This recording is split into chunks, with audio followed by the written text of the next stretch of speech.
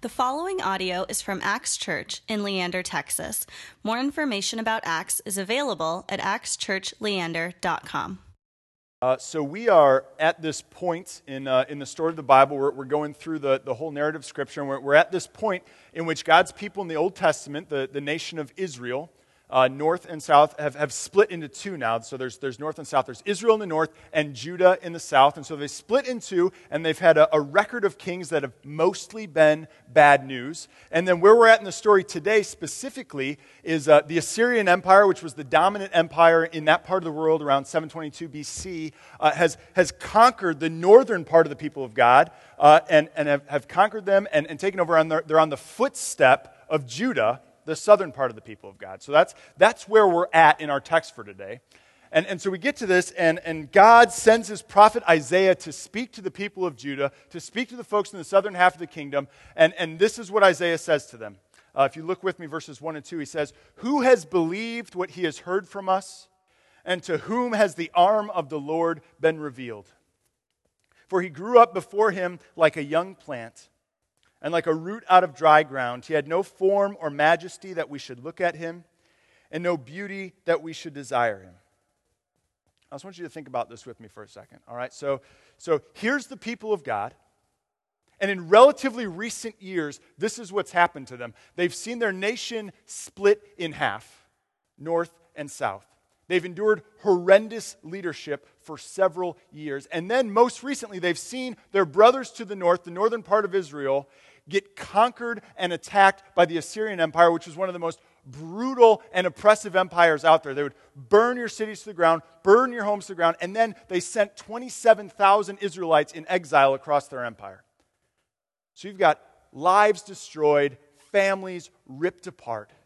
And right now, Judah sees that this empire is on their doorstep, that they are next in line for this to happen to.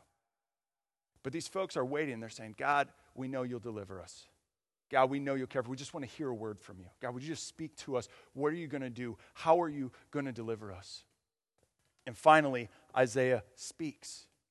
And they're like, "Oh, God, what's your plan? What's your plan?" And Isaiah speaks and he says this, "For he grew up before him like a young plant and like a root out of dry ground. He had no form or majesty that we should look at him." What? Right? You got to imagine the folks in Judah are like, "Listen, bro, we are going to be conquered. We are going to be crushed. And you're talking to us about some guy that's young that we don't want to look at? What does that have to do with anything? Why are you telling us this now, God? How is this helping us at all? What is the deal?" And see, I think this is actually the same question a lot of people in our culture would ask about this text today too.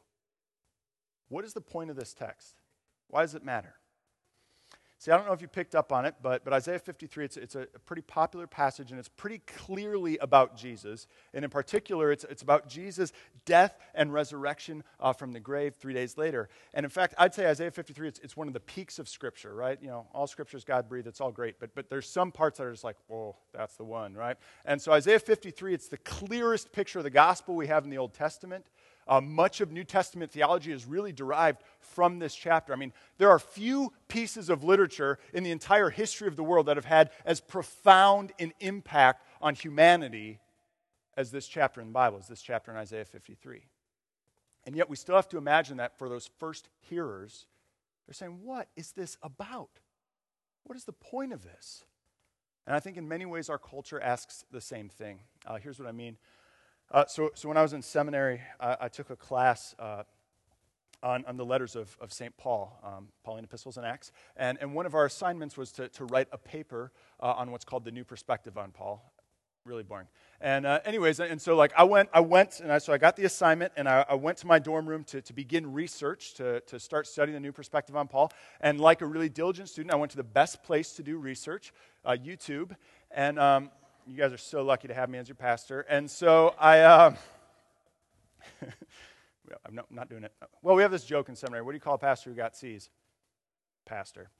So anyways, I didn't, for the record. But anyways, moving along. And so I go on YouTube, type in New Perspective on Paul. up pops N.T. Wright, one of my favorite theologians, probably the leading New Testament scholar in the world, and it's him talking about the atonement, which is this central doctrine in the Christian faith. It's this idea of God and man being reconciled through Jesus' death on the cross. And so it's this central article of our faith, and it's the leading New Testament scholar talking about it. And I looked, which is always dangerous, at the comments below the video.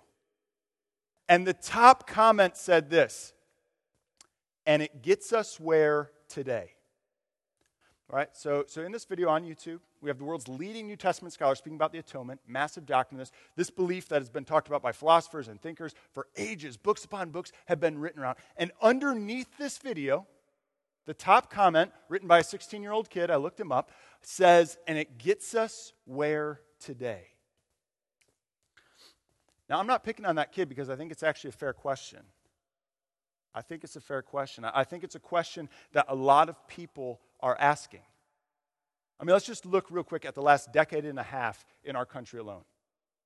Just look at that. We went from 9/11 to the Iraq War to Enron to Hurricane Katrina to the economic recession to Hurricane Sandy to the Newtown shootings to the Boston Marathon bombing to Ferguson, Missouri, most recently to Baltimore, Maryland, right? And that's just our country alone. I skipped over a whole bunch of stuff, didn't I? And that's just our country alone, let alone the constant barrage of images of violence and suffering around the world that we see every single day. And so I think in the midst of that chaos, we, like the people of Judah, we look for a word from God and say, what can we hold on to? And we look at Isaiah 53, and it talks about this ancient song of Jesus' death and resurrection, and we say, where does that get us today? How is that applying to the misery that I see around me right now? How do I line those things up? Well, that's what I want to answer this morning. Okay, that's what we're going to dig to. I think Isaiah 53 shows us two truths about the human condition that really help us answer that question. Two truths in Isaiah 53. And so this is what we'll see. First of all, we'll see the truth about our condition. Who are we? What's going on? What's true about us as humans? Secondly, we're going to look at what I call the beautiful exchange. And after examining those two things, we're going to tease out some implications from that. All right? So that's what I'll outline today for those of you linear thinkers out there. All right? So truth of our condition, beautiful exchange, and then we'll tease out some implications. So here's the truth of our condition. If you look with me at verses 4 through 6, it says, "Surely he has borne our griefs and carried our sorrows. Yet we esteemed him stricken, smitten by God, and afflicted.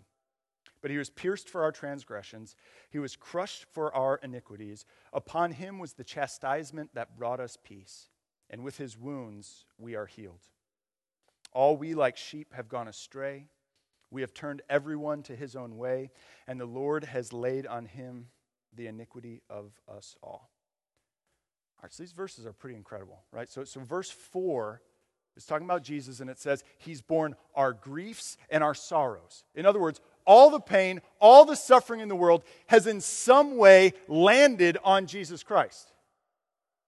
Every natural disaster, every abuse suffered, every unfortunate circumstance somehow lands on the back of Jesus. He somehow carries all the suffering of the world on his back. That's what this verse 4 is saying. And then in 5 and 6 it says not only are the sorrows of the world laid on his back, but it says the sins of the world are laid on his back. That he carries the sins of the world. So that means every lustful thought, every greedy heart, every arrogant posture, every cruel word, he takes on himself. He enters into that. He brings on all the sin of the world, all the sorrow of the world. And because of that, what this text says is that God's judgment falls on him. That he embodies all the sin, all the brokenness in the world, and God's judgment, he's righteous, he's just, he's holy, it falls on him. Now, here's the thing. You don't have to be a Christian to believe the first two parts of that. Okay, so let me just break this down. So there's two parts of this. One, it says, you will suffer. Second part says is, you're morally a mess, right? You don't have to be a Christian to believe that. I think there's very few people that would argue like, no one suffers, right? Come on, use brain. And no one sins, no one makes mistakes. No, everyone, we all agree on that, right? That's just part of the human condition, that we suffer and we're a mess morally. It's just true. But what this offers us is a longing for that to change, or is a way for that to change. This connection to Jesus makes all the difference. Okay, so here's what I mean. You're going to have to journey with me for a little bit. So I love Breaking Bad, and Sons of Anarchy, and The Walking Dead, and Orange is the New Black, and Game of Thrones. All right, we can talk about my piety later, but I love those shows, right? And because of that, I've been told by many people that I would love Dexter and House of Cards and Mad Men and Weeds and The Sopranos, and the list could go on and on. And what do all of these shows have in common? What do the most successful TV shows in our culture have in common? The anti-hero. The anti-hero, man. We love the anti-hero. And you say, well, what's the anti-hero? Well, I think this writer puts it really well. The anti-hero is the protagonist who does not have the traditional qualities of the admirable leading man or woman. He or she lacks courage, kindness, and nobility, but most notably, moral goodness. It's a character wrought with flaws and demons, disregarding the normal societal processes for his or her own agenda. It's become a compelling phenomenon based on the concept that we are rooting for someone who is violating everything we've ever known as right.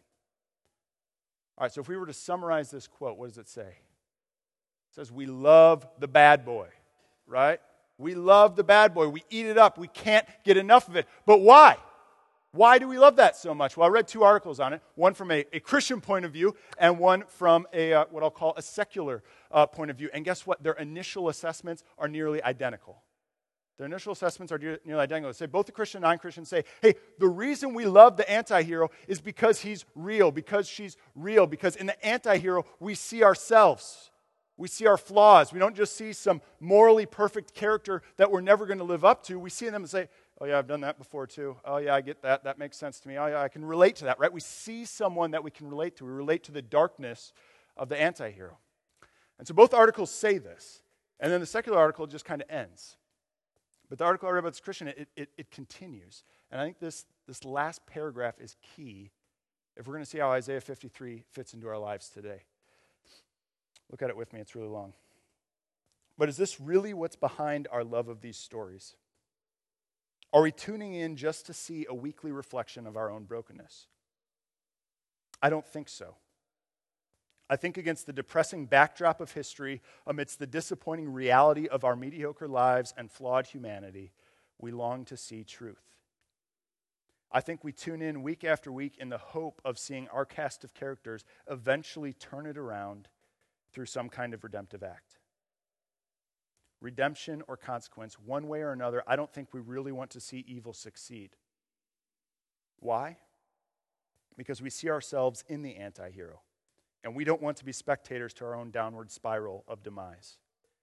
We want to see truth prevail and love conquer hate. Seeing this affirms the deep sense of justice that all of us have in our hearts.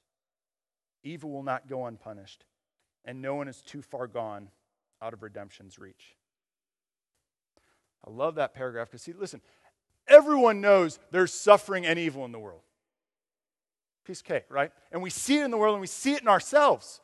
And we long for that to meet justice. We long for that to end, and we long for things to work out. But here's the thing, everyone sees that, but if without Jesus, you're just sort of stuck with that longing. But see, in Isaiah 53, it says, no. That longing is fulfilled in Jesus Christ. It says, He was wounded for our transgressions. He was crushed for our iniquities. The Lord has laid on Him the iniquity of us all. Of us all. The judgment for all our sins and all the sins of the world and for every anti-hero that ever existed fell on Jesus on the cross. Now get that. This means that judgment has been met. Because of that, redemption is possible. And so by His wounds, we are healed. And so this means suffering in this world isn't meaningless. Because it's through suffering that God redeemed us in Jesus Christ. It's Jesus' suffering that led to His resurrection. Do you get that? You guys tracking with me? Like we look at suffering and evil in the world and we say, something has got to be done about this. And Isaiah 53 says, something has been done about it. And it happened to Jesus. God's suffering servant, Jesus Christ, entered into the world, and on the cross, he entered into solidarity with the darkest parts of human existence so that all judgment would fall on him. All suffering would fall on him. And because of his resurrection, Easter morning, we have the hope of redemption. And someone says, that's all well and good, Pastor. Very good, very good. But it seems a bit abstract, right? Like, so somehow Jesus' death and resurrection, this one event in history, somehow links all of human evil and all of human suffering into this one moment, and Jesus pays the price for all that. But how does that connect with me personally? How does that really hit me as an individual? So glad you asked. The beautiful exchange. Look with me at verses 10 through 11. Yet it was the will of the Lord to crush him. He has put him to grief when his soul makes an offering for guilt. He shall see his offspring. He shall prolong his days. The will of the Lord shall prosper in his hand. Out of the anguish of his soul he shall see and be satisfied. By his knowledge shall the righteous one, my servant, make many to be accounted righteous, and he shall bear their iniquities. All right, so first part of Isaiah 53, which we dug into, says that Jesus will bear the sins of the world. He'll bear all the brokenness of the sins. He will take your sin. He will take our sins onto himself. But then, did you catch this? The end of verse 11 here, it says, my servant make many to be accounted righteous, and he shall bear their iniquities. So he's the righteous one, my servant. So this is what it's saying. He takes the sin of the world, and he gives his righteousness. He gives his perfection. He gives his relationship with God. Someone says, okay, I get that, but like, how does that work? Like how does death and resurrection actually cover over my sin? How does that affect me? How does that come to my level? All right, here's how. We live in what I think most anthropologists would call probably the most hyper-individualistic culture in the history of the world. Not saying good or bad, I'm just saying that's just the reality of things, right? This is just true. If someone, we're pretty clear. People's individual choices are their choices. So if someone commits a crime, they are punished for it. The individual is punished for it. Not their family, not their associates, not their friends, not people they're in solidarity with, just them, right? Unless you commit the crime, you don't do the time. Conversely, if someone does something really, really great, they're the one that's praised. They're the one that's given honor, the individual who succeeded.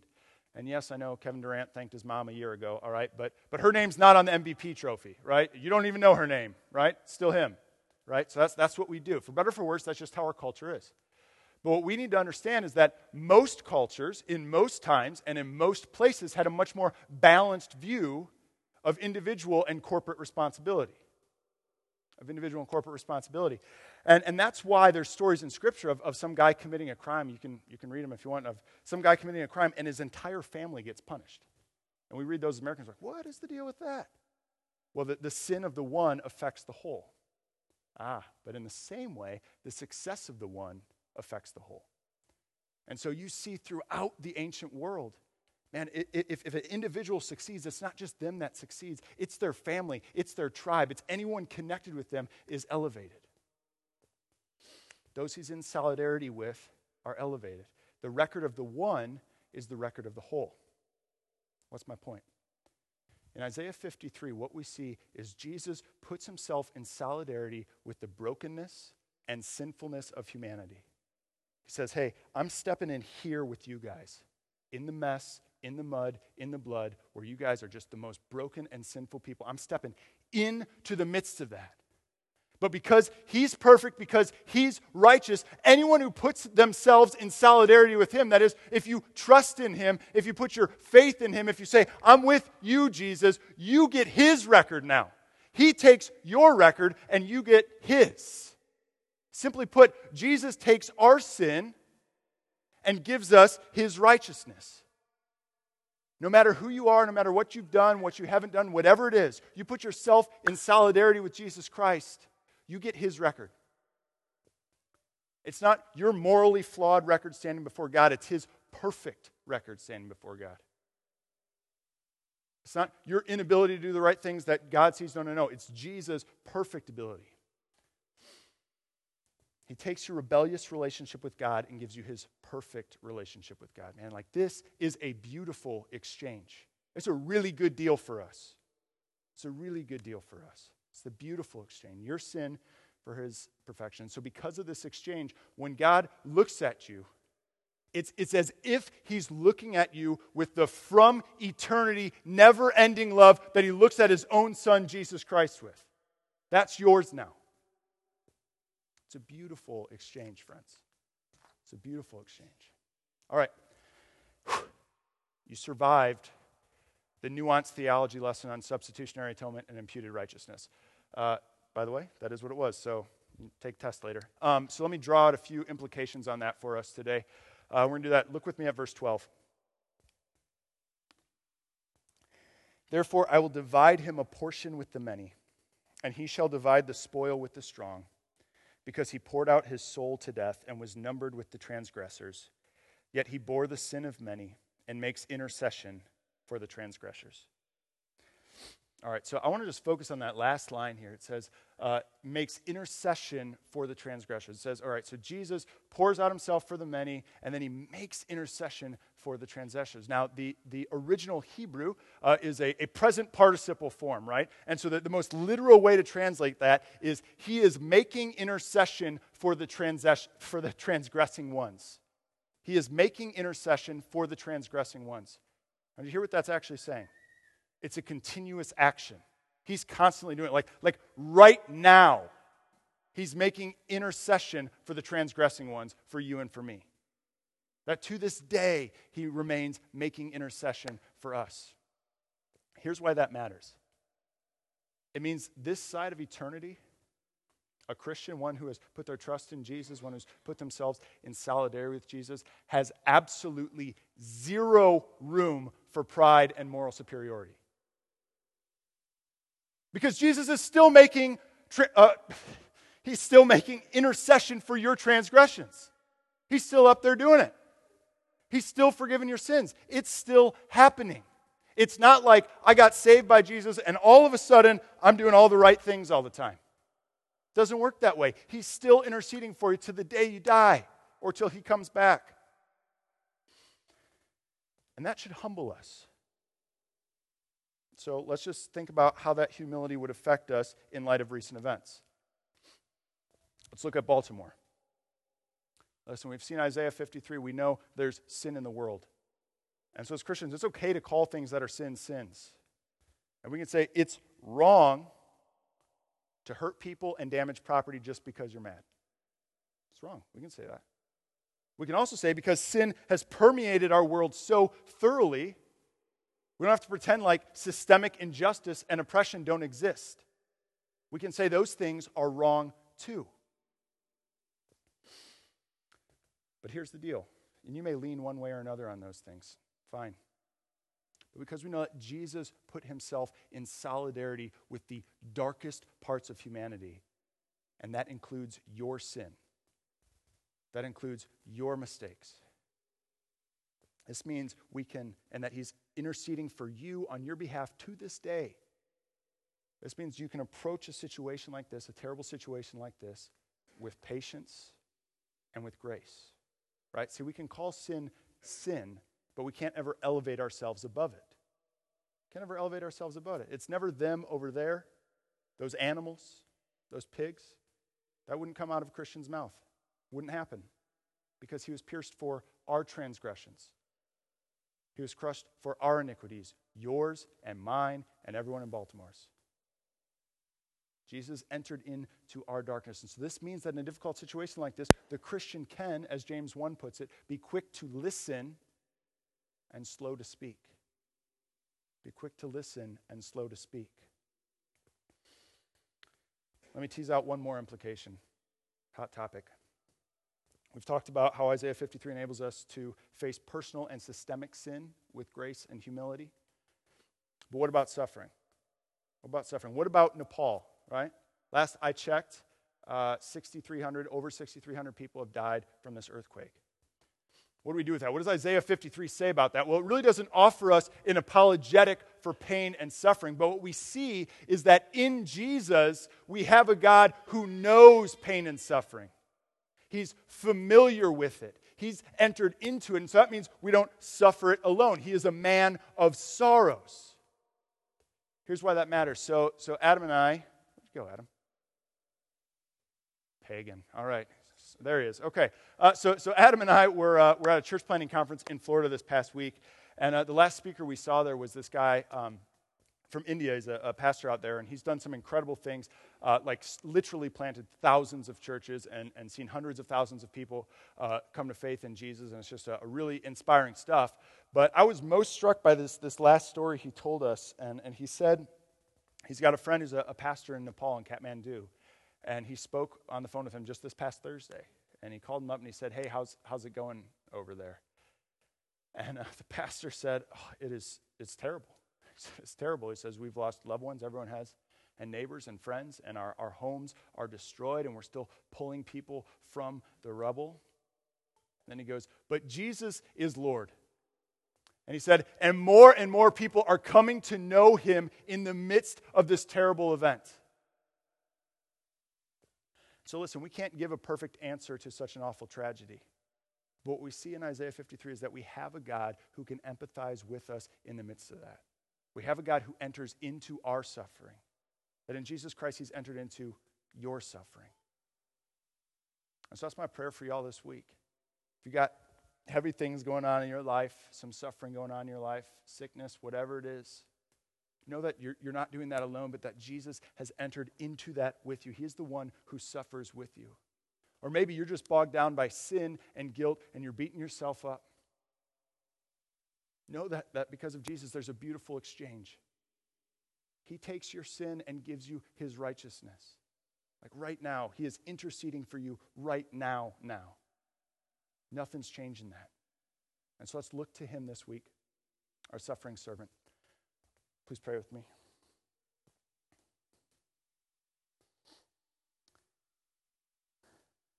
Dear God, I thank you for my friends. I thank you for the people that you've brought together this morning. God, we study your word and we try to learn from it and we try to apply it to our lives. And our world is just so complex and interconnected, and it's sometimes hard to do that. But Lord, I pray that your gospel would sink in so deep in our lives. That's just a natural reflex for us to engage this whole world inspired by the Spirit in light of your love. I pray we'd approach things with humility and grace. I pray the gospel would sink so deep into our lives that we would know we're never alone, whatever we're going through. Lord God, thank you for sending our suffering servant, Jesus Christ, and it's in his name that we pray. Amen. Thank you for listening to this podcast from Axe Church in Leander, Texas. Feel free to share this message with others and stay connected with us at axchurchleander.com.